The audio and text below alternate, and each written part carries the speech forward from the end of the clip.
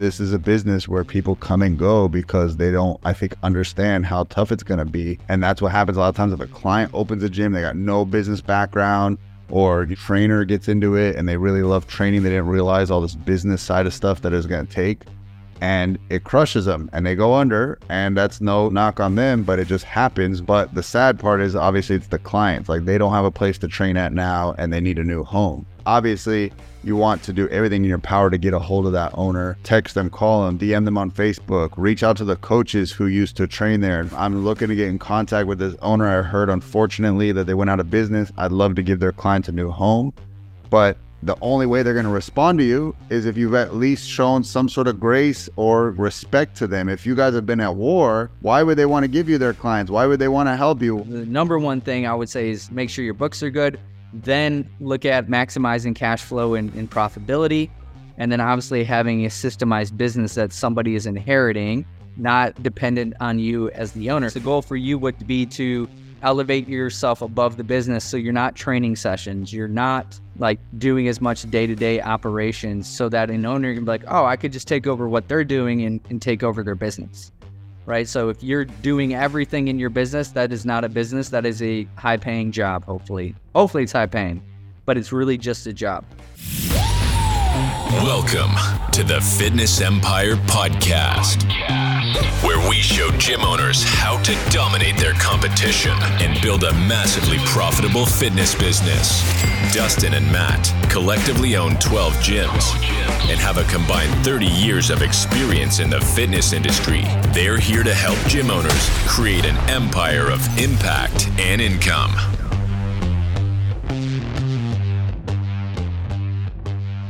All right, everybody, welcome to another episode of the Fitness Empire Podcast. We've been having so much fun with these AMA episodes. We decided to do one more because we just really like helping the listeners with your specific questions. Me and Matt love planning and coming up with our own topics, but it seems like the AMA has been really serving a lot of gym owners, and we can just get real and raw, talk about real problems happening in our businesses, and that's why we're excited to talk about this. So what's cool is if you guys are in our Fitness Empire Mastermind, you get to do this with us every week. And we are, accessible to answer questions throughout the week for you guys. But for those who aren't, this is the next best thing. So if you ever have questions, submit them to me on Instagram, on Facebook, and I will put them into our list of AMA questions. We have tons to pick from. Today, I picked 4 that I think are really timely in what's going on in the fitness industry. So essentially, these are questions from gym owners that want to pick me and Matt's brain and ask us how we would handle these situations. So we're going to dive into them. Matt, you ready to do this, man? Of course. Love helping our audience. Right. Let's do it. So the first one comes from a gym owner named Stacy. She says this: can you give me a few ways to increase response rate? I'm getting a steady lead flow, but I need to increase the responses that I get from these leads. And then also I want to increase my show up to appointments. So this is what I do a lot of. I'll get us started, and then Matt, you could chime in. But I say that because, again, gym reinforcements helps with these things, to get more leads to respond, and to get more people to respond to book an appointment, and to get more people who book an appointment to show up. Like, that's our problems that we attack all day for gym owners.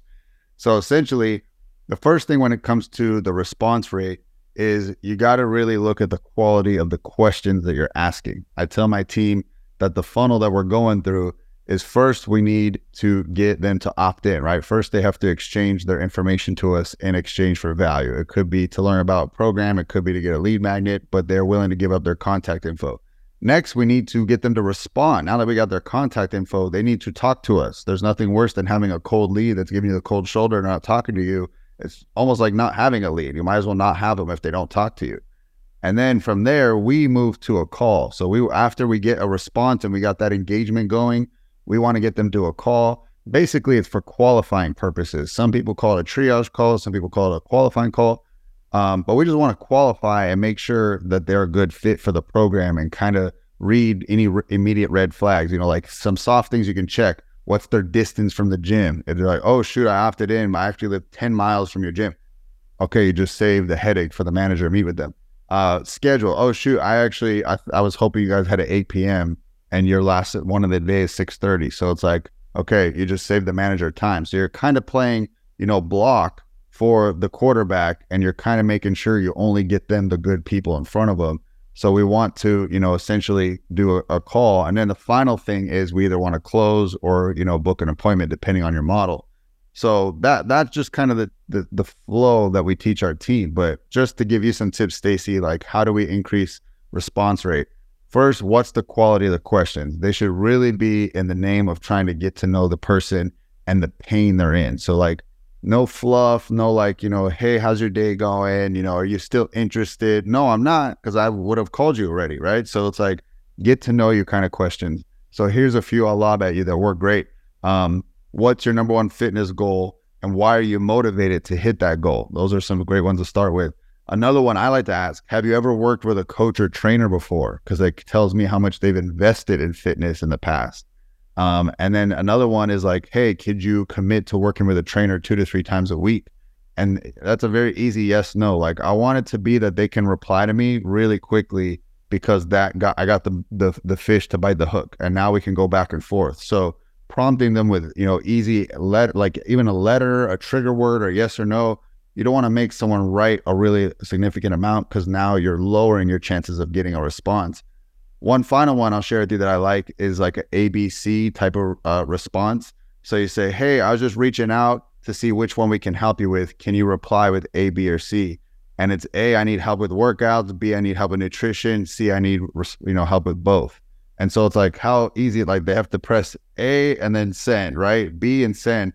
So just literally lowering the effort level that they have to respond, but also making them high value questions that you really want to get to know the person, and you're not just coming in to pitch. Like they've opted in, it's all just questions, and the quality of your questions will improve your response rate. And I guess the other thing I'd layer on top of that is, what is the time you're sending it? People work, especially the people who have the disposable income to work with you. I would really suggest you test later night, past 3 p.m., past even 5 p.m. send times, because you hit somebody at 10 a.m., guess what? They're at work, and they might see it, but they're going to put their phone down. 2 p.m., they're going to get them at work. So we've tested some lunch times, and we see some positive response rates, 12, 1 o'clock. And then the highest is definitely past 5 p.m. And especially like really late when people are just sitting on their phone. And it's funny, Matt, you joked about this, like we're so distracted. People watch TV while watching their phone. And so you want to catch someone on their phone, text them at 7 p.m. I bet they're on the couch, they're watching football, they're watching a movie, and they're on their phone.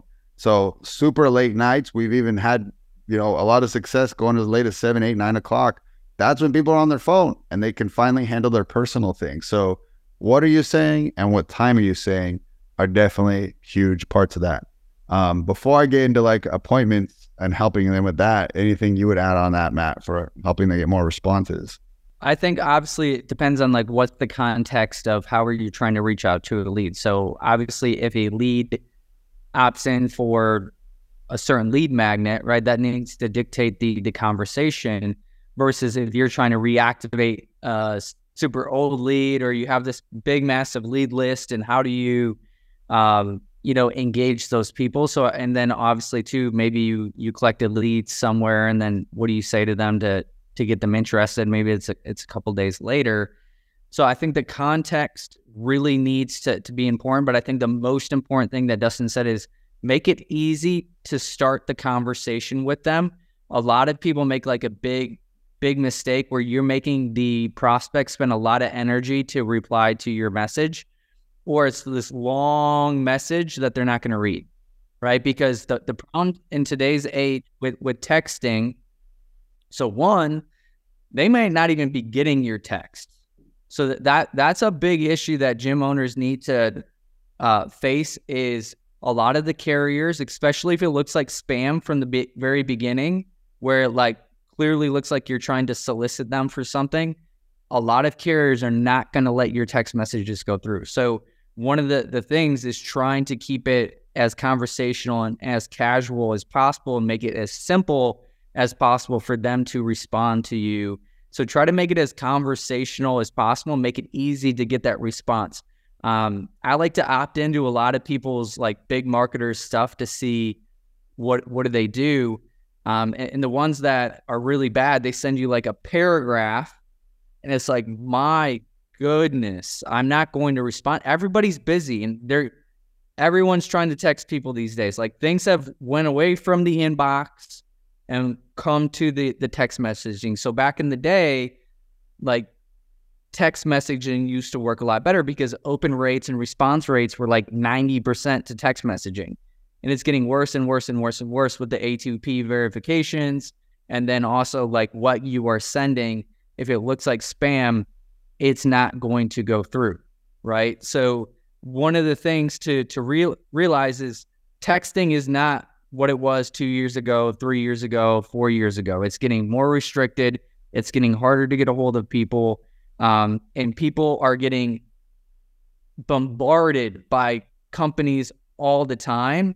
So really, obviously context matters, but also just get a response. Because once you get a response, once you get a little bit of a micro commitment and they get engaged, then you have a chance. But if you don't get them to respond in any capacity and you make them use too much energy, you are absolutely screwed.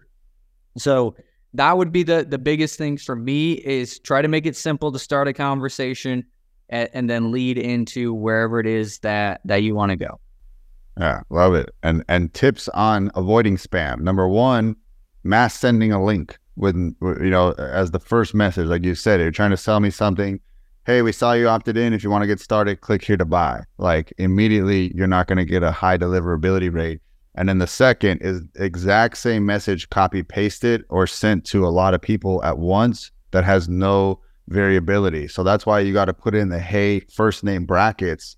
Now it's reading it as a different text message. Even if the main message is the same, it's saying, hey, John, hey, Susan, hey, Mike.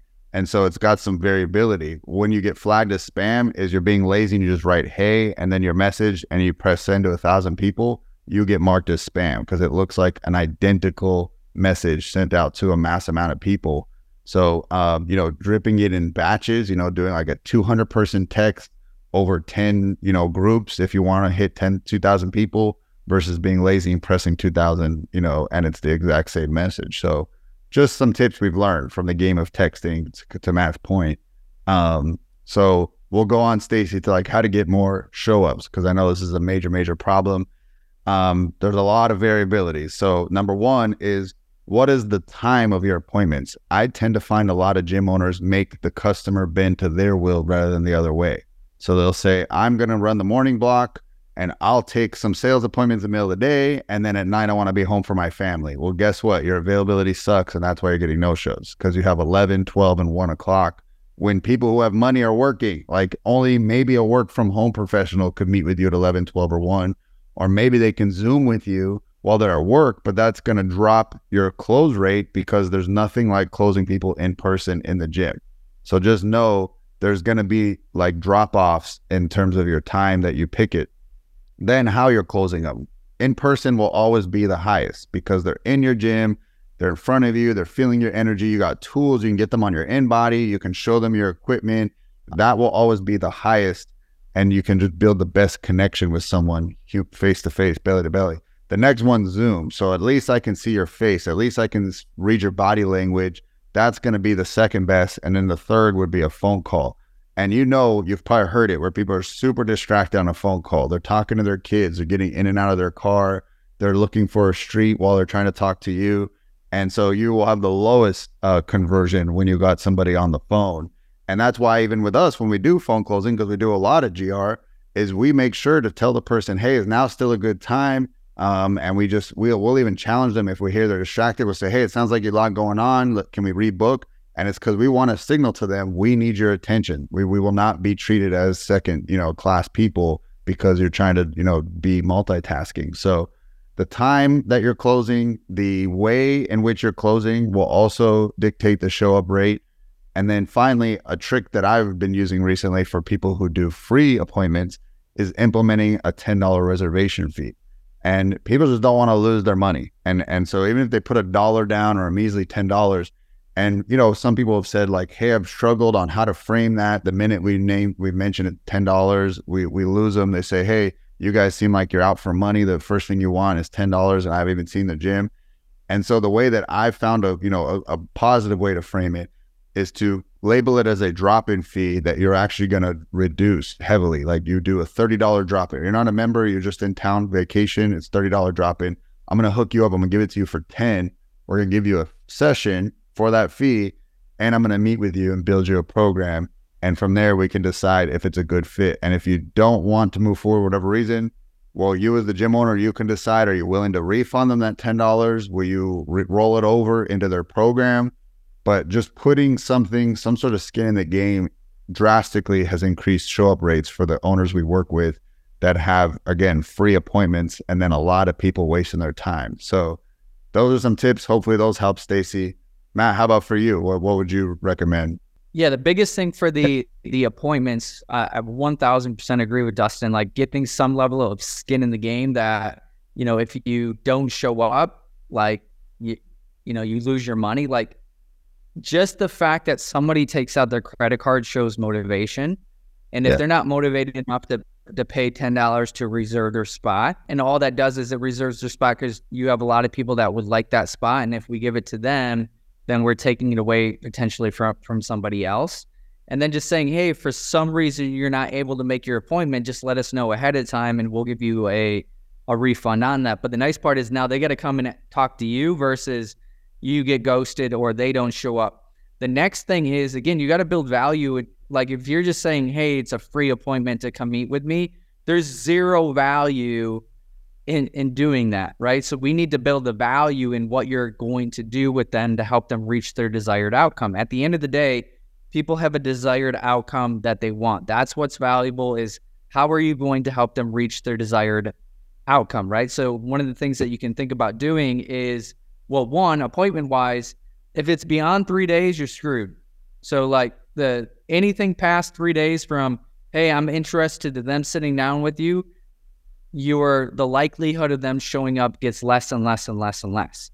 But what you would want to do, depending on your abilities, would be 1 to 2 type of emails of showing like client success on your program as well. So on top of getting them to pay a little bit of money to reserve their spot, that's going to just like drastically increase it alone. So if you change nothing except for getting a small deposit to reserve their spot, you're going to see a dramatic increase inside of there.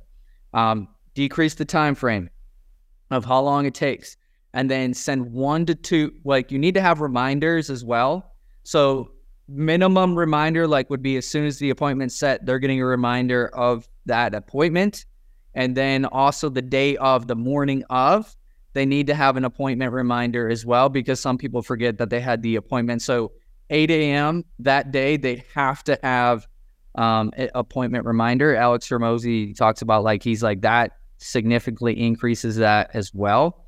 But if you can put in like 1 to 2 emails or 1 to 2 messages to that person prior to of a client story, a client transformation, hey, we're really looking forward to meeting you, this is what we're going to do. This is how we're going to help you. This is the value that you're going to get at the meeting.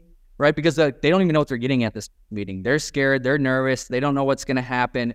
So how do you ease their concerns? So I would send out like 1 email to ease their concerns of, hey, this is what's going to happen at the meeting. Here's all the value that you're going to get. Even if you decide to not move forward with us in any capacity, you're still going to get this value, this value, this value, this value. And if we can align that with their desired outcome of what they want, then they're going to show up because they know they're going to get value at that appointment. If they just think, hey, I'm just going to get sold and I don't know what I'm going to get sold, like they're going to have the highest level of motivation to show up for that appointment. So we want to really decrease that. So if we look at Alex Hormozi's value equation at the top, we have desired outcome, we have likelihood of achievement. So if you're showing, client success, that increases the likelihood of achievement. We want to decrease time delay, and then we want to decrease sacrifice and effort. That equates to value in the consumer's mind. So when we are looking at communicating, how do we increase the likelihood of the desired outcome? So understanding what the avatar wants, right? Likelihood of achievement. So how do we increase that? And then ultimately, how do we increase time delay? And then how do we decrease sacrifice and effort with what we're promoting to them? That is what's valuable to the consumer. That you doing an appointment with them has zero value. It's actually inconvenient. It's sacrificing effort. They got to take an hour out of their day to come and meet with you and sit down with you, and they don't know what you're going to pitch them, and they don't know what you're going to do to them, and they don't even know why they should show up, right? Because they got buyer's remorse. The minute they schedule that appointment, buyer's remorse sets in. So how do you overcome that buyer's remorse? Right now, I'm doing business audits for gym owners, and the email, like I sent out an email, talk about the value that they're going to get, but I also say like, hey, my time's super valuable. Like, all I ask is that you show up, right? Because, I'm taking an hour out of my day, obviously as nicely as I can say, I'm super successful. Like, this is a big benefit to you. Don't fuck me over. It's nice. I don't say that, but like, that's pretty much kind of how it comes across. And then we have them confirm their appointment. So there's like, they confirm their appointment that they are coming, right? So nurturing that lead until they actually show up for that appointment is really, really important. I don't think a lot of gyms do that. I think a lot of gyms like send out like one reminder, like as soon as they get scheduled to get like a reminder, like that's it. We're not that important, unfortunately. So show them the value of meeting with you and what they're going to get, ease their nerves, ease their concerns, and then you're going to get a lot more show rates. And I know, Matt, when you do those audits, you show people the power of just gradually increasing one number up a few percentage points.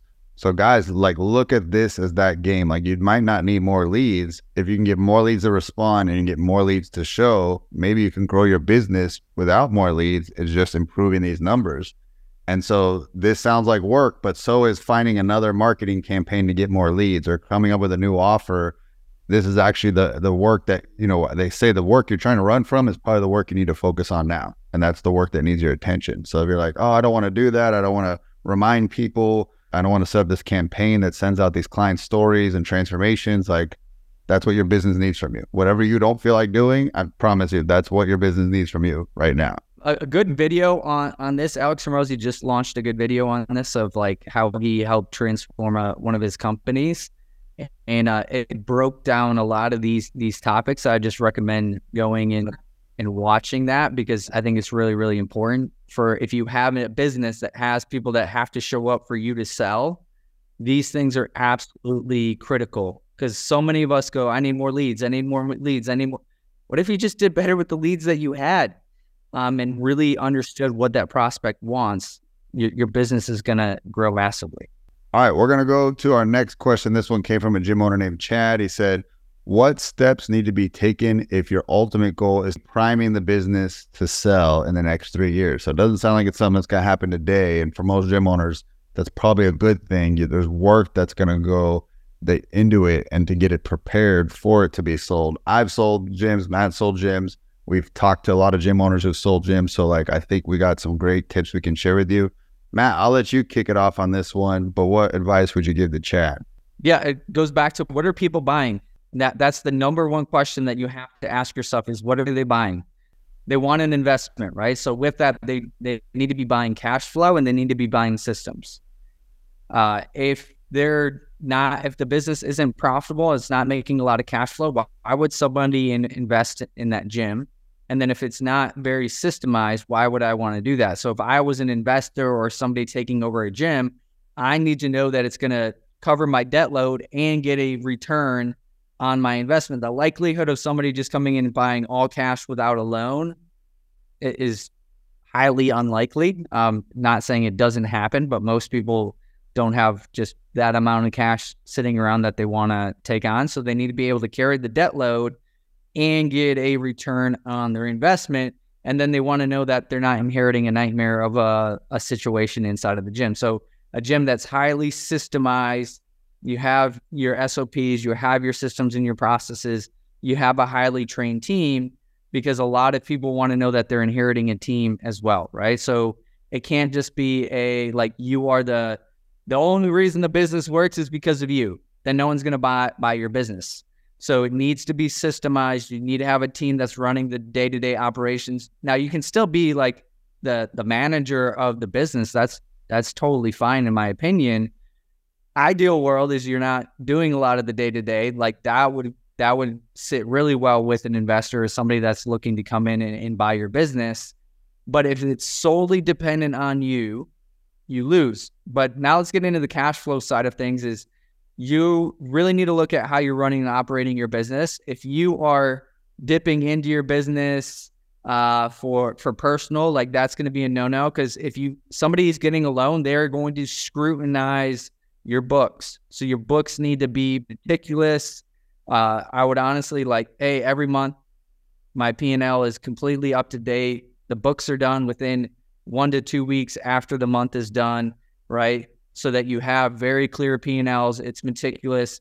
You're not double dipping. You're not even looking at, obviously there's some things as business owners that we can do that help us personally, but that will actually hurt the valuation of your business down the road. So if your goal is to start selling, you are going to want to pay more in taxes. And I know no one wants to hear this, right? So the end of the year where you're like, oh man, I can buy new equipment and I can buy this and I can buy that. All that's doing is decreasing the value of your business, because now the cash flow, now the profit of your business just went down. Yeah, you paid less taxes per se, but now you made the value of your business less. So sometimes when we go into, fourth quarter, tax planning, where it's hey, buy more equipment or buy more supplements or prepay for, one thing that we've done before is prepay. We got Amazon gift cards because we buy all our supplies from Amazon. So in December, we prepay for 2 or 3 months of supplies so that we get our, more expenses. So we're not paying as much in taxes. But that actually is not good for the valuation of your business. That's also not good if you were to go and try to get a loan from a bank. They want to see as much cash as humanly possible. They want to see that you're retaining cash inside of your accounts. So the end objective, you need to be thinking about that. So how do you make it as cash flow as positive? Because really the value of a gym is going to be 2.5 to 3 times, your cash flow. So that's typically what you're going to get. And you want to maximize that as much as possible over the next, obviously 2 to 3 years. And that's really annual. Valuation. Just so everyone's clear, you're saying annual cash flow, right? 2 to 3 times annual. Yep. Okay, cool. Yeah, 2 to 3 times annual. But typically what you're looking at is going to be your 2 to 3 year average of cash as well. If you're going out, the typical 85% of buyers buy with an SBA loan. They want 3 years, right? They're going to value your business off the last 3 years. So with that, if you are thinking I'm 3 years out, now's the time to really start dialing in. If you're not doing great with your bookkeeping, dial that stuff in today. And then it's really going to be a 3-year picture of what does it look like the last 3 years. So if you are doing some stuff, you are paying for trips, or you are paying anything extra that maybe you shouldn't be doing, or meals out, or any of that stuff that might be a personal benefit to you, you can try to record what's a personal benefit to you. And that would be something that I would encourage you to do. If you are doing that, start recording. This is a personal benefit to the owner, because then you can try to negotiate to work that back into the profitability of the business. But if you're not thinking that way right now, good freaking luck going back 3 years and trying to record that and be able to justify certain purchases and certain things that you can add back in. And they call them add backs, right? So if there are some things you're doing right now, do you want to continue to do that? I would document that as an add back, especially if you're going to go sell the business later. And people would actually be impressed, because you're like, oh, I was documenting this knowing that I was actually going to sell the business in the future, right? Yeah. One thing I want to just throw in there, Matt, is I'm really surprised how many gym owners just don't even get a P&L delivered to them monthly by a CPA or their tax person. And guys, if you want to sell 3 years from now, what you do today is going to result in that price tag that you collect 3 years from now. So if you're not doing monthly P&Ls, basically what Matt's bringing up is just adding some more different rows to your line items, so if it's utilities, and then like you said, you could put in owner's benefit. So it could be you're writing off your phone, you're writing off your car because you wrapped it and it's it's heavy enough to be considered a write-off. But the new owner is not going to get your car, unless you include that with the price. So it's like, we need to put these line items in so everything's clear. Even putting something as generic as payroll. Well, if your owner payroll's in there and it's all clumped together, we need to break it off and create clear line items of what everything is so that they can see it as transparently as possible. That's going to make for a smoother sale.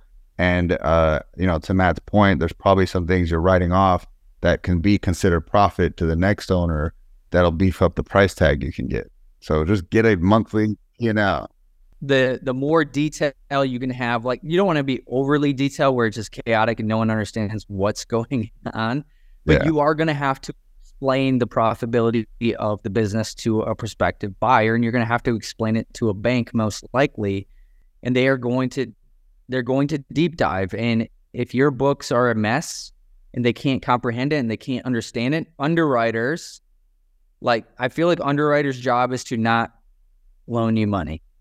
What we're trying to do is give them zero reason to not loan us money, but they're also making sure that the story matches, right? You're saying the profitability is X. Does the story actually match this? And they're going to ask you questions. And if you can't answer those questions, then a bank's not going to loan on it. A bank's job is to mitigate risk. They want to make money, but they also, the fastest way to not make money is to lose money. So the number one job of a bank is to not lose money, right? So if your books are a mess and they can't understand it and you can't paint the right picture, then somebody will not be able to get a loan on your business. And that's just the cold, hard truth. So the number one thing I would say is make sure your books are good, then look at maximizing cash flow and profitability. And then obviously having a systemized business that somebody is inheriting, not dependent on you as the owner. So as you go over the next 3 years, the goal for you would be to elevate yourself above the business. So you're not training sessions. You're not doing as much day-to-day operations, so that an owner can be like, oh, I could just take over what they're doing and take over their business, right? So if you're doing everything in your business, that is not a business. That is a high-paying job, hopefully. Hopefully it's high-paying, but it's really just a job. The next thing is starting to get your mindset to sell. And this is critical. And this is where a lot of gym owners have you can do all the other things, but eventually you're going to be negotiating with somebody of the sale of your business, and they're going to want to pay as little as humanly possible for your business, and you want to make as much as humanly possible for your business. So a book that I can't recommend enough is a book called Never Split the Difference by Chris Voss. And this made me a lot of money. I recently sold 2 of my locations, and the first offer was $400,000. Eventually, I sold it for $1 million.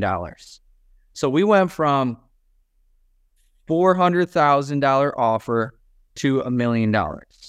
And a lot of it was I used the techniques and understood negotiations, but I used a lot of techniques from this book to do that, because if you let your emotions dictate the negotiation, you will lose, right? The most desperate person will lose in the side of the negotiations.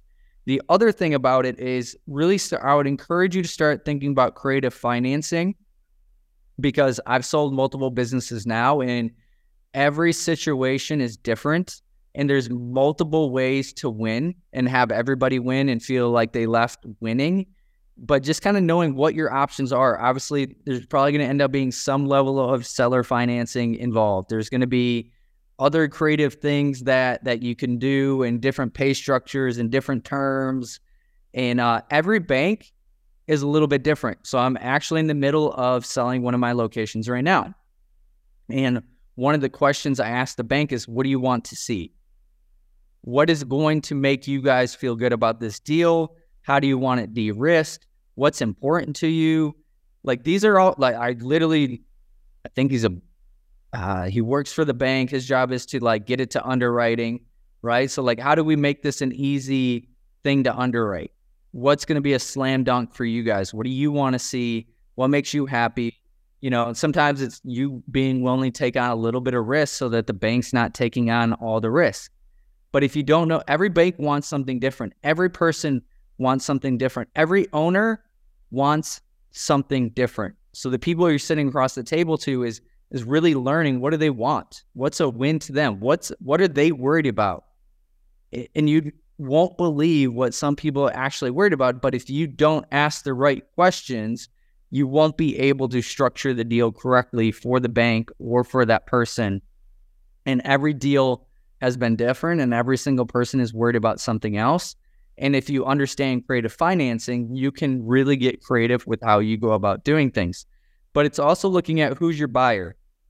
Most likely, your buyer is already in your doors. It's probably going to be a client, or it's going to be a team member.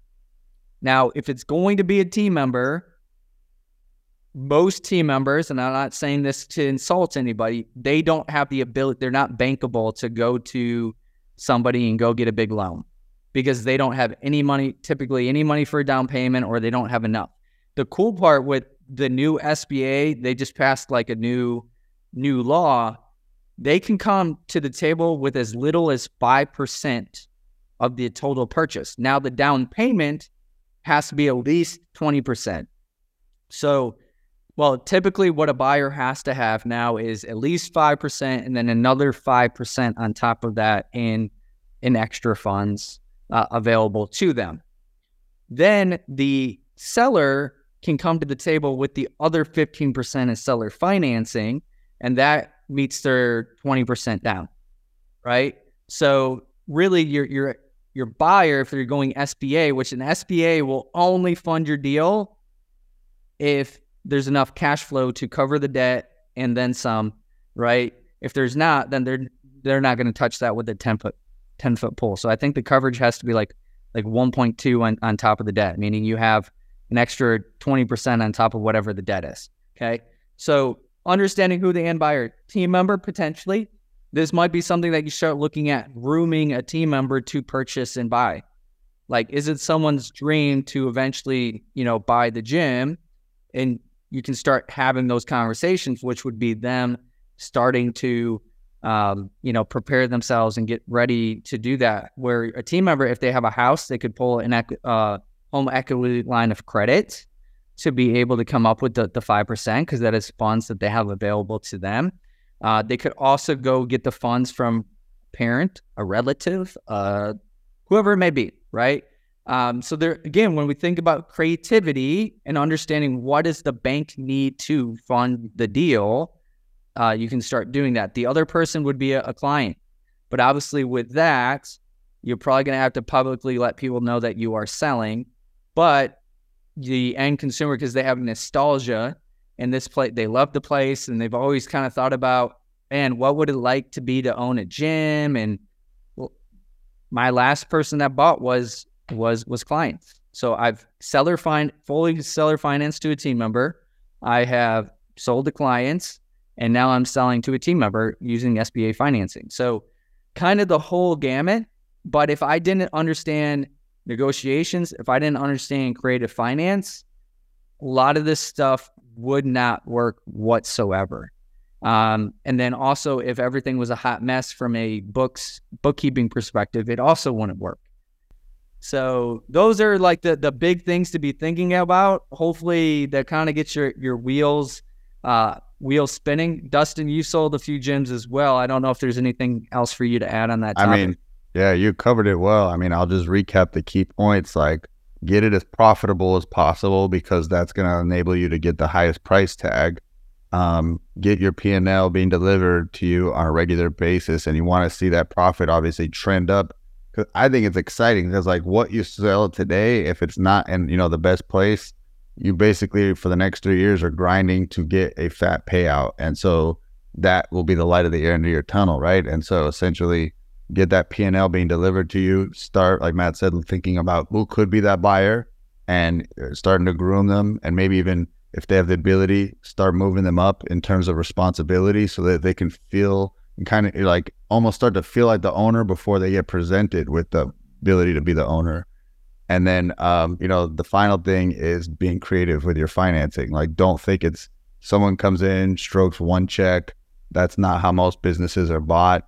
Until you get to like major, businesses. But I mean, I've even heard about a major company buying another major company all for stock. Like they didn't even pay out anything out of pocket. Like they just gave them stock of their company. So there's the lot of creativity. I love that book, you know, you mentioned from Chris Voss, Never Split the Difference. So it is something, if you want to get the maximum return, it is going to take time. Don't think about doing it now. And finally, it's get those SOPs in place, get your systems in a place where someone could come in and just step in and be now the new leader of the systems, not the leader of every session of the day and entering the agreements. And like Matt said, otherwise you're still on a high paying job. So yeah, I think those are all the key points.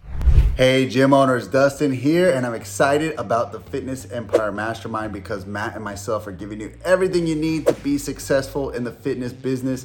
We have weekly coaching calls for gym owners. We have monthly calls for your team, your coaches, your managers. Everybody's invited. We have all of our resources, checklists, guides, PDFs, systems, all downloaded in there.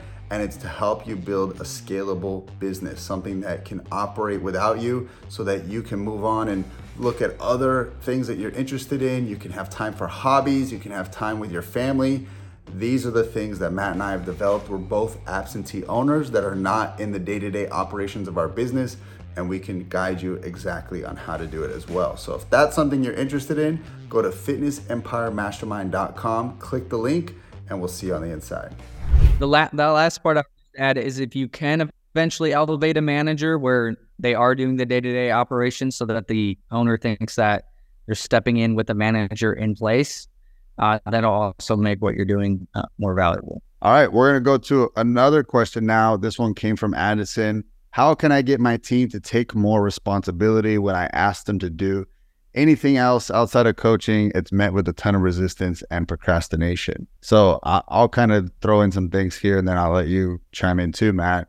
But I definitely want to say, number one is the context comes into what you're asking them, right? Is it just literally clean up the dumbbells, or is it, I need you to take on 100 challengers for this next big group of challengers that are coming in? So again, that's what me and Matt are not having in this question. Like we can go a million different directions with it.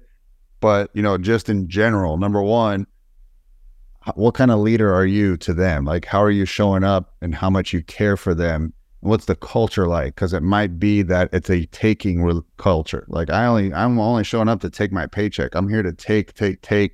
I'm not here to give. And so why is this person here? Who you let come through your doors is a huge part of it. And so they might be matching your lead, because I've seen like, I just need you to run my Tuesday night sessions, like, and then, now I need you to do one more thing. And it's like, you kind of start the relationship in a very, I'm using you mindset. Well, they're using you back. And so if there's no like, hey, we want to build a career, we want to have a vision, there's this big thing that they're buying into, and you as a leader, and you only are using them, and then now you're asking to use them more, that's going to be obviously met with resistance. So it's first showing up as a leader, showing up with a opportunity, showing up with a company culture that makes people want to work together and it's positive. Like that's like the underlying thing within all tasks you ask your team is culture, right? It's like how we treat each other.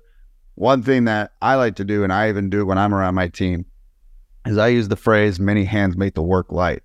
So if there is grunt work, we got to clean the gym, we got to rearrange the equipment, I just like snap everybody out of whatever they're doing and just say, hey guys, we're all going to work together and we could probably get this done a lot quicker, and we're going to do it together, and we're going to all have less to do because we're all doing it. It does feel like a little awkward if someone's doing some computer work and somebody else is like vacuuming, and like now, you know, there could be that resentment, like, why am I doing this cleaning work but they're not? So it's like, when someone's doing grunt work, we should all do grunt work. Like, let's all just do it together so there isn't this weird dynamic in the room.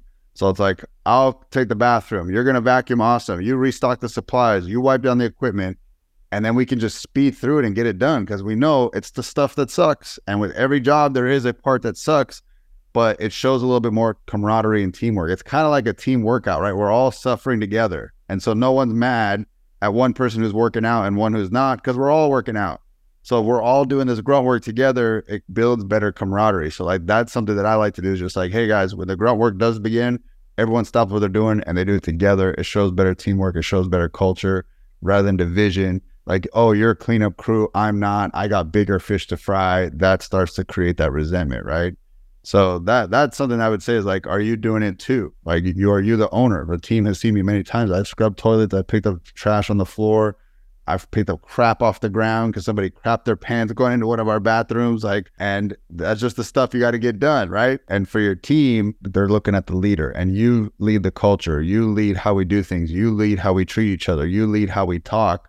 So who are they following? Who are you, right? Who are you as a leader? So I think that's a big part of it. The next thing I would say is also, are you being mindful of what's on their plate? Because I know right now, for example, we're in this mega challenge and the team has a lot of extra work. Is now the right time for me to assign them assignment? Like, I want you guys to all read this book. I want you guys to listen to this podcast. Is it the right time for me to add in more team training? Is it the right time for me to change up our systems? No. But guess what? The old me used to do that. I would create a mess, and then I would create another, and I'd create another, and I just stack them up, and I didn't care. I wasn't thinking about my team, and I had to get that feedback. They're like, I feel overwhelmed right now, Dustin, and now you're adding this. And I was like, holy crap, I didn't think about it. I'm sorry. And so I had to get shooken up from that you're making those mistakes. So I'm just sharing that with you. What's on your team's plate, not just what you're giving them, what's going on in their personal life, because you can't forget that. You can't just think about when they walk in the door, they're just a blank canvas. There's personal stuff they got going on, and then they got their work stuff, and then what are you asking extra of them? So that would be the second tip. And then final tip, I'll kick it to Matt, is what you're asking match the right person in terms of their personality profile and their skill set. So it's like, are you frustrated because you've asked this coach to do follow-up? Boy, that's going to be a fight to the end of your days, right? Because this is just not their skill set. Like, you're asking someone to do something that comes unnatural to them. For you, maybe you hate numbers and you hate looking at data. It's like someone tying you to a chair and making you look at your numbers. Now, as a business owner, you got to kind of suck it up and you do got to learn your numbers. But with your team, you want them to be more specialists. You have to be the ultimate generalist. You do need to know everything semi-well. Where let them specialize in their one thing and doing it well. So are you trying to cross them over into something that's not their natural proclivity? And that's where the friction's showing up. Because I know I've done that. I've had a coach, and the next rung in our ladder is to step into being a manager, which means you do sales. And I could tell you at least 5 times that we promoted a coach to a manager, and then the resistance shows up when they have all the sales activities and they're failing to put in the notes, they're failing to close deals. And there's all this pressure and stress that I'm feeling, that they're feeling. And then, what the answer was? It wasn't like canning them. It was putting them back into where they were happy. And that was being a coach and just demoting them. And they stayed longer, and they were happy that that was an option, because people's only thought is, if I'm not performing, I'm gone. Where I think of, I just got to change your seat. You're in the wrong seat. That was my bad. I put you in that seat. I asked you to step up and take on more responsibility. I caused this friction. I took responsibility. And I also want to take it away, because it's not fair to you that you get canned because I try to put you into the wrong spot. So again, have that awareness. Are you the cause of it? Again, this goes back to you being as a leader and your awareness. Are you putting people in the wrong spot that's causing these things to happen, right? So that would be some advice that I would give. Matt, what would you say on this topic? So number 1, your team is never going to be excited to do more. Let's just face it, there's not like a thing where they're going to like, oh my God, that's so great. Now I want to do all this extra shit I don't want to do. Like, it's just never going to happen. So again, I say that, and I say it lovingly, because when there's a gap between expectations and reality, that's where frustration sets in. So sometimes we just feel like, why doesn't my team want to do this? Why do they not want to do all this extra shit that I want them to do? Nobody does, especially if there's no more pay for it. Like, think about like, my team's on salary. So the minute I ask them to do more, they're doing more without getting paid more, right? So if I have an option to do less and get paid the same, I'm incentivized to try to do less and get paid the same, right? Because there's not an incentive to do more and get paid the same, right? So no one's going to be like super excited about doing more if there's not something, ultimately in it for them. So assuming people are hourly, that's a little bit of a different thing, because you're basically getting paid for every little thing that you're doing. But I will start with this, which was similar to Dustin, is, do they need to be doing it? Your coach's value to your business is typically going to be training clients, right? So like, let's just say you do personal training. Your business only makes money when a coach is training a client. That's it. So the majority of every single person's time should be what brings the business money. My coaches bring us zero money cleaning. My coaches do zero money doing administrative tasks.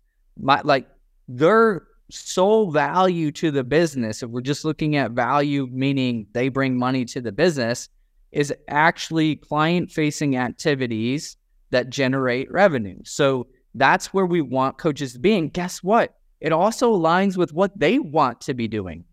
So is there somebody else that could potentially be doing that? And I recently kind of had like a ding, ding, ding, ding moment. I'm like, if a coach can bring in $100 to $200 an hour, and I'm asking them to do something that I could pay somebody else $20 an hour to do, we are technically losing, potentially $100 to $200 an hour by having them do $20 an hour, maybe admin tasks, or $20 an hour cleaning tasks. Like even the cleaning side of things, we started bartering more memberships for cleaning because from a profitability standpoint, it freed the coaches up to go do revenue generating activities and not have to do as much cleaning, right? Because that's better for the business to allow them to do that versus them spending, a couple more hours a week on cleaning. They have to do some, before session tasks and after session tasks. And there is still some cleaning involved, but it's more minimal because they shouldn't be doing a ton of those tasks. I would rather barter out a membership and have somebody else do it that's going to do a better job, have better attention to detail, versus coaches. You're always going to have to kind of go behind them because their attention to detail when it's cleaning wise is not necessarily going to be there. So I just encourage you to look at it that way. But now if we're talking about how do we lead? So leadership is influence. What are we influencing? We really want to influence their thoughts, their beliefs, and their feelings behind what we're asking them to do, which creates their state, right? So how do we create a better state around what we're asking our team members to do? So we need to tie what we're asking them to do to what actually matters to them. So we need to tie what we're asking them to do to either living out the vision or not living out the vision, living out the mission or not living out the mission, living the core values or not living the core values. Yes. We need to tie to that and also what they actually care about, which is either themselves, the clients, or the team members. They don't care about your business. They don't care about you. Let's just make it very abundantly clear. If you're making it about the business and you will always lose that messaging, right? But make it more about like, hey, you didn't clean. That's insignificant. Now you just feel like you're nagging them and you're always talking about cleaning, right? What's the effects when we don't clean? How's that not living out the vision? How's that not living out our mission? How is that not living a core value? How is that negatively affecting the people that they actually care about? So when we want people to do things, we need to be abundantly clear what the expectation is, not just verbally, right? So when I say abundantly clear verbally, it'd be what, where, when, how, right? What, where, when, how with the tasks that we're asking them to do. It can't be open-ended. It can't be when you feel like it. It can't be when you got time. It's got to be very clear of what, when, where, how are we going to do this task, right? I'm a big fan of daily, weekly, and monthly task lists because then it gets people into a habit and a routine. If you're expecting them to find the time to do the things that you want them to do, they will forget, whether it's purposely or not, or they will go find something else to bide their time. So they are working, they're just not working on the things that you wanted them, to do. So we need to make sure that we have clear expectations. They understand how you want it done. And I would show them this is the end product. For example, if you want a bathroom clean, don't be like, hey guys, clean the bathroom. And then they're going to do it to your standard. You're going to go in and you're going to show them exactly how you want the bathroom cleaned, right? Like if you want people to wipe down below on the bottom of the toilet, show them that this is what I want done, right? Step for step, how you want that task actually done and accomplished. And really, like, obviously everyone deserves to have a clean, like all our clients and even every team member deserves to walk in and have a clean bathroom. We don't want to be like the other gym. And that's the other verbiage that you do, is us versus them. Hey, other gyms have nasty and gross bathrooms. We don't do that here. That's not the standard that we have here, which is why we need to clean, because it aligns with our vision or mission, core values, etc. Right? So the messaging of what you're asking, if you're letting your team members create the meaning, you will lose. Because guess what the meaning is? Shit, I got to do more work. This is how it affects my life. I don't want to do this. This is BS. They keep asking me to do more things. If you allow them to create the meaning, you will lose. So create a better meaning. You're going to create a better state, because the meaning dictates the thoughts, and the meaning dictates the beliefs. The meaning dictates the feelings, and that dictates the state. So I would encourage you to prep yourself when you are going to go in and ask your team to do things. How do I want to influence their state about what I'm asking them to do? An example of this is we do monthly team trainings. So a couple hours once a month, we do team trainings. And it's in the middle of the day. And guess what? That's the team's time, right? That's typically time that they have available to go do whatever they need to do. And if we just said, hey, team training, last Thursday of every month, it's at 11 o'clock to 1 o'clock, and we didn't help dictate the meaning of why do we do these trainings and why they're so important and how it lives out the vision and how it helps make sure that we're on mission and how it lives our core values, right? So, for example, one of our core values is whatever it takes to help our team members and clients win. No other gym is coming in on a Thursday at 11 o'clock to do this. No other gym is willing to do that, right? But we're willing to do what no one else is willing to do to provide our clients an exceptional experience. That's why we're here today, because we want to be exceptional and we want to be the best and provide the best for our clients. And that requires training. That requires sacrificing 2 hours every single month to come in, get better for our clients. Versus be like, hey guys, team training on Thursday, it's 2 hours in the middle of the day. Be happy about it. Not gonna work, right? So we have to, as leaders, we don't like it because it's like, it can be exhausting, but you have to, every time you go in, to ask your team very clear expectations, but be the best in the world at creating the meaning behind what you're asking them to do. You need to be able to prep their states and create a positive state around what you're asking them to do. And then the last part is acknowledge them and recognize them for doing what you asked them to do. Somebody is great attitude about going and cleaning the bathroom, like, hey, I just want to thank you for having such a great attitude about cleaning the bathrooms. I know it's not fun. We know that we need to do it because our clients deserve to have a, blah, blah, blah, blah, blah. I just want to thank you because you're always, like the first one to go and do those things. And I really, really appreciate it, right? And then bring it up in team meetings or give them a core value shout out in front of the team, because they always have a great attitude about what you're asking them to do. And it's like parenting your kids. If all we ever do is harp on the negative and we're not rewarding them and recognizing them for the positive, then they're actually going to do more of the negative stuff, because that's actually when they're getting attention. And team members are very similar to kids, right? So really making sure that we're trying to pour into our team and recognize them for the positive things that they are doing will make a massive impact as well.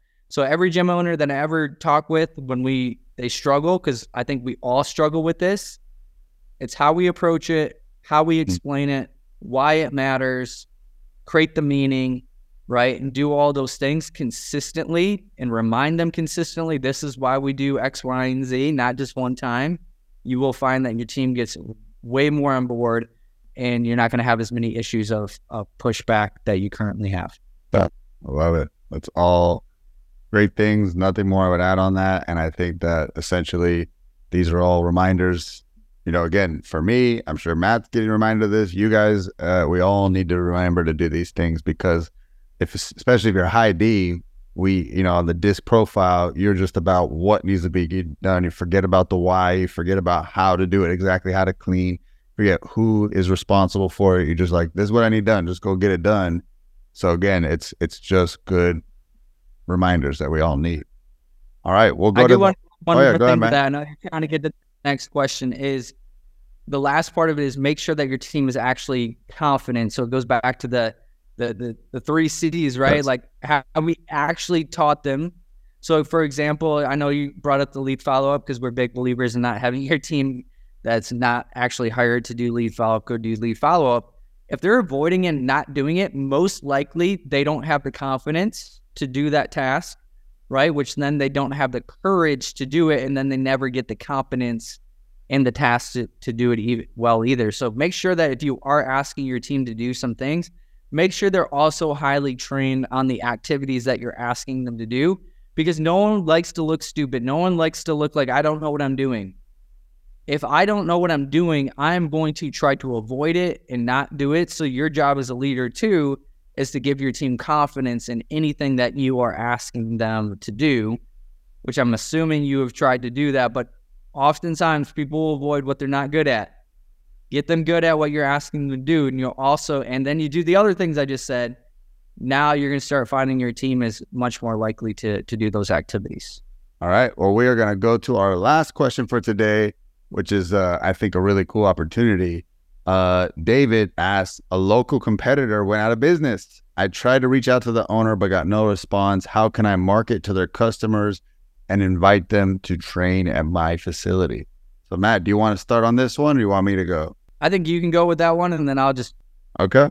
This actually has happened for me. And this is something we actually were talking about to our mastermind group. I said, hey, it is in your favor to be friends with the local gym owners and the local trainers in your area because of this exact situation. Sometimes they're a better fit for a different model. I, was friends, still am, with the CrossFit owner in my town.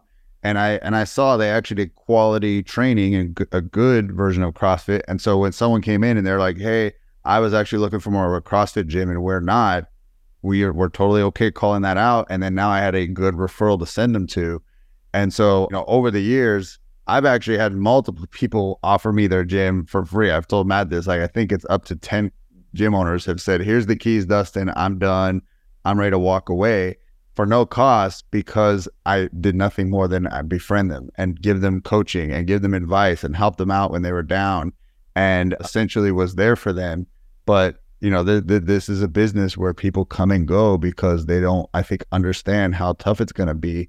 And that's what happens a lot of times if a client opens a gym, they got no business background, or, a trainer gets into it and they really love training. They didn't realize all this business side of stuff that it's going to take, and it crushes them and they go under. And that's no, knock on them, but it just happens. Most small businesses don't make it to the 5-year mark.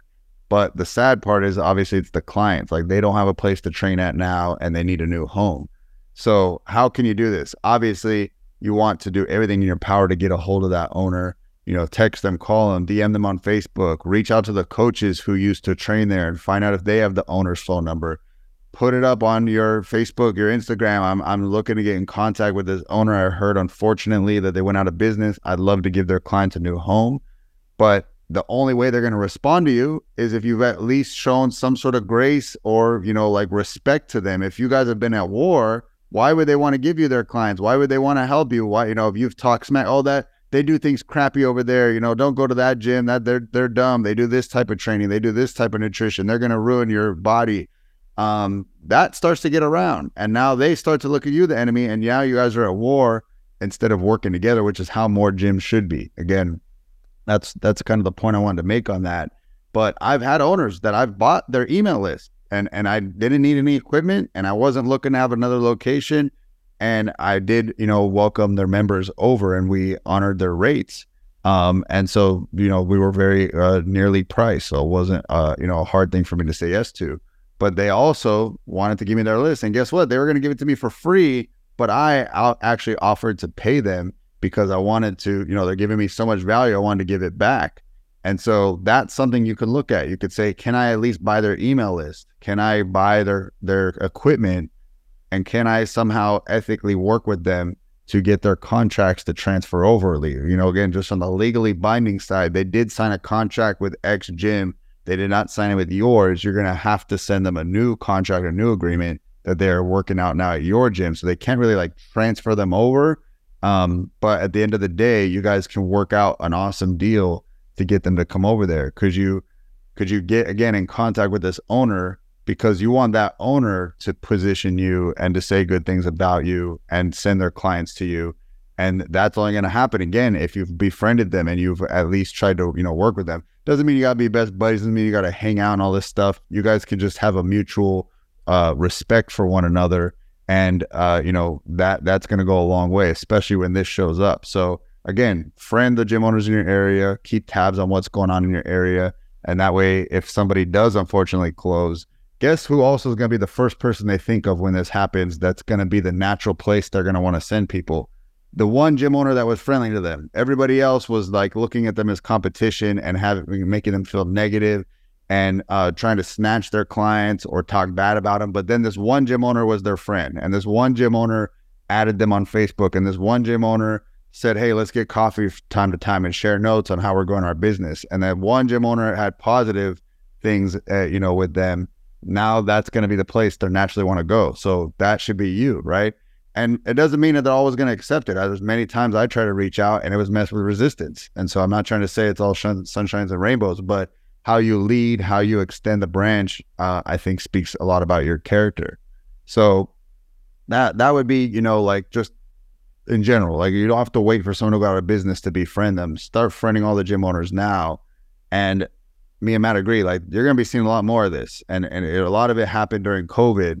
But, it's just the game of time that people drop out of this one by one, and you can win in terms of, acquiring those competitors. So, yeah, that would be my best advice. Now, is there like an ad you can run and say, attention members of X Gym? I don't think I would, put anything out there like that. I think it's definitely the relationship game. You got to get to know the owner. You got to try to talk to the coaches. You got to try to reach out to some of their clients and see if they had the owner's number. But also, I would say this final thing, and that's sometimes the person's filled with so much guilt and shame that they actually went under, that they don't feel good about it. They just need time, like they need space between when it happened and when they're ready to kind of re-engage with the world about it. Like it's that grieving time. It's almost like a law. It is like losing a family member. Like your business is your baby. Well, what happens when your baby dies, right? And understand that people are feeling a lot of emotions about it. And so if they're not quick to respond to you, they just might need to stop all the business stuff for a little while and have a breather. So I wouldn't give up. I would do really aggressive follow-up right in the moment of you hearing news and try to get a hold of them and at least do like a lot of reach outs. But then I'd give it time and then I'd re-engage with them again. And it's only because sometimes I found that has worked, that I've had some people wait a couple weeks or a month. They're like, hey, I just had all this craziness going on. I had to work with the landlord. I had to sell off my equipment. We actually moved our house, and now I'm ready to clean up all the final parts and get my members to a new gym. And now I'm ready to re-engage. So it's like, realize they got a lot going on. There's a hot mess behind this type of situation. So don't think that you are the top of their to-do list. Like they got a lot of other things they're handling first. So those are just a few things that I would say. But it's all about relationships is the big theme behind all those pieces of advice. What about for you, Matt? The number one thing is you have to get in contact with the owner. It's like, hey, what could I do? Like every owner, and it goes even back to what we're talking about with creative financing, like every owner may be worried about something different or want something different. So just even coming to them with like, hey, I could do this for you. And I could you don't even know, you might offend them, right? Because you don't know, they are grieving, they are going through whatever. They might be worried about something different. So the only way to really understand is by talking to them. So I wouldn't put all your eggs in the basket, but how do we get a hold of the owner to have a conversation to really figure out how do I create a win for that person? They might go, yeah, you can buy my email list. That's totally cool. They might go, no, I'm not giving you my email list, but I'll email out for you. They might still be protective of their people. Who knows? So if you just come with like one idea and it's that or nothing, then, a lot of people aren't successful because it's like, I can only do business one way. There's so many ways to create a win-win-win in this scenario with that person.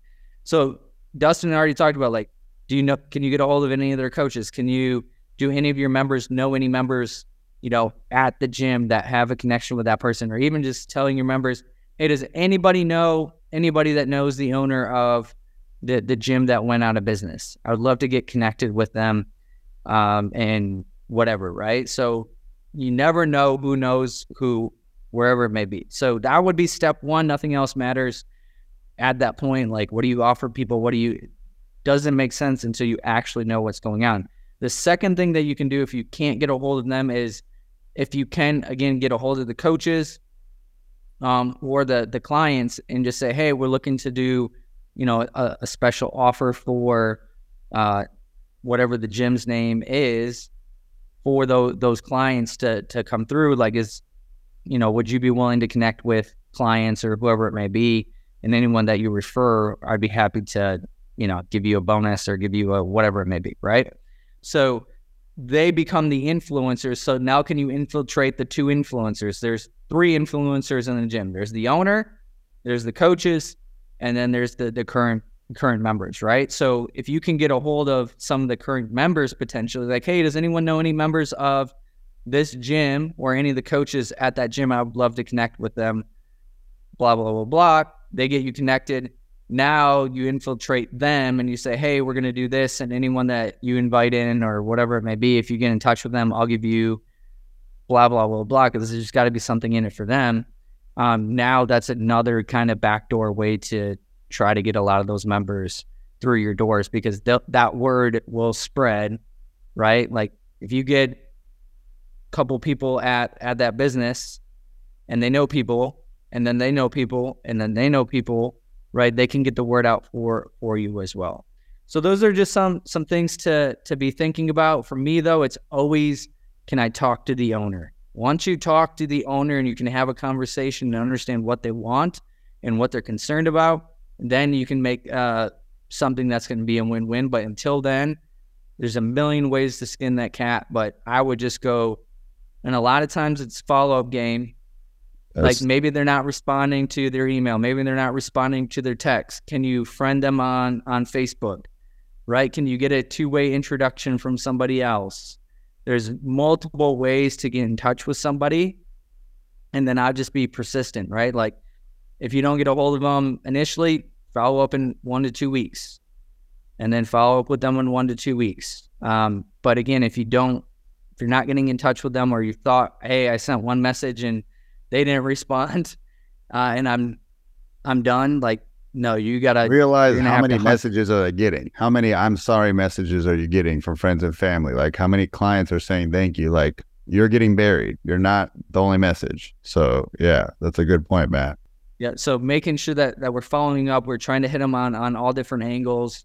And again, people aren't getting the messages like we think they are. Now, like, if you're not double dialing people, they might not be getting your first phone call. They might not be getting your text messages. So you might have to hunt them down on Facebook. I've had people that opt in for my stuff, like gym owners opt into my stuff. They say they're interested, and I'll send them a text, and I get ghosted. I was like, what? And then I email them, and then they don't respond. So then I friend them on Facebook, and then they magically respond, because that's where they more likely to respond. So you got to think of them. This is a prospect. This is a lead. How would you follow up with a lead in your business? Is the first lead just respond to you and come through your doors and give you what you want? Ideal, that would be awesome, but you got to work for it. And this is going to be one of those things that you got to work for. It's just a lead. Think of them as a lead that could potentially be a gold mine for your business. So follow up with them way more than you'd follow up with anybody else. Yeah, and it'll be worth it. Like, if the owner shines you up and you just get 30 members at the drop of a hat because they had like 100 or something, and they get a third of them, like, what would you pay to get 30 members, right? How much work would you put into that, meeting with all of them one by one? This is a group deal. And even that list that I bought, the owner had 1,500 emails, and I bought it for $1,000. That's like 50 cents a lead. It's like, I'll pay that all day long on Facebook, and I'm going to get it just instantly. So yeah, like, to your point, like, put in the effort, because it's going to be worth it. Like, we're talking about landing a multi-deal, not just a single deal on this, like multiple members. So yeah. Funny, because a lot of the questions today, Matt, were around the topics that we focus on in the mastermind. They were about scalability and sellability. And that's the theme between our mastermind, is we want to show you guys how to scale you out of your business and scale your team into it. We were talking about getting it ready to sell. that's the prime, things that we focus on in the business. And then sellable, like, again, SOPs, making sure your systems are dialed in, your team is the right team, the right culture. You're increasing your percentages on show rates. Like, these are all the things that are what we're talking about. So guys, if you're interested, we want to invite you to apply. You go to fitnessempiremastermind.com. These are the topics that only we just talked about today. We talked about it. Imagine if you then had some resources to take action on how to fix it. That's what we're dropping in there every single week. And we only plan to build it more and more with done for you resources, so that any problem you have, there is a place in our module system where you can click on it and not only see a training from me and Matt, but also then the resource to go and fix it. So I'm like, imagine having all of that at your fingertips. That's what you get in the Fitness Empire Mastermind. So if you guys haven't checked it out, again, go to fitnessempiremastermind.com. It is application only, and then we'll review your application. We'll go from there. No, we would love to have you in the group. We are growing rapidly. The group is amazing. We'd love to have you. So if you like our coaching, you like our style, you like the real stuff, would love to have you guys in the group so we can spend more time together. All right. See you guys next week. Later. Hey guys, Dustin Bogle here, and I wanted to invite you to my free group for gym owners. It's called Fitness Sales Made Simple, because I want to show you how to convert more of your leads into sales, how to get more people to say yes to taking that leap of faith to join your program and to get healthy, fit, and more confident. All right. And so I'm going to share my best sales strategies, but you got to join the group to see what it's all about. And in fact, the minute you join, I'm going to give you a free gift. And that is a PDF called 5 Ways to Get More Sales in Your Gym. So join the group. I'll tag you on the PDF and enjoy the free content. See you in the group.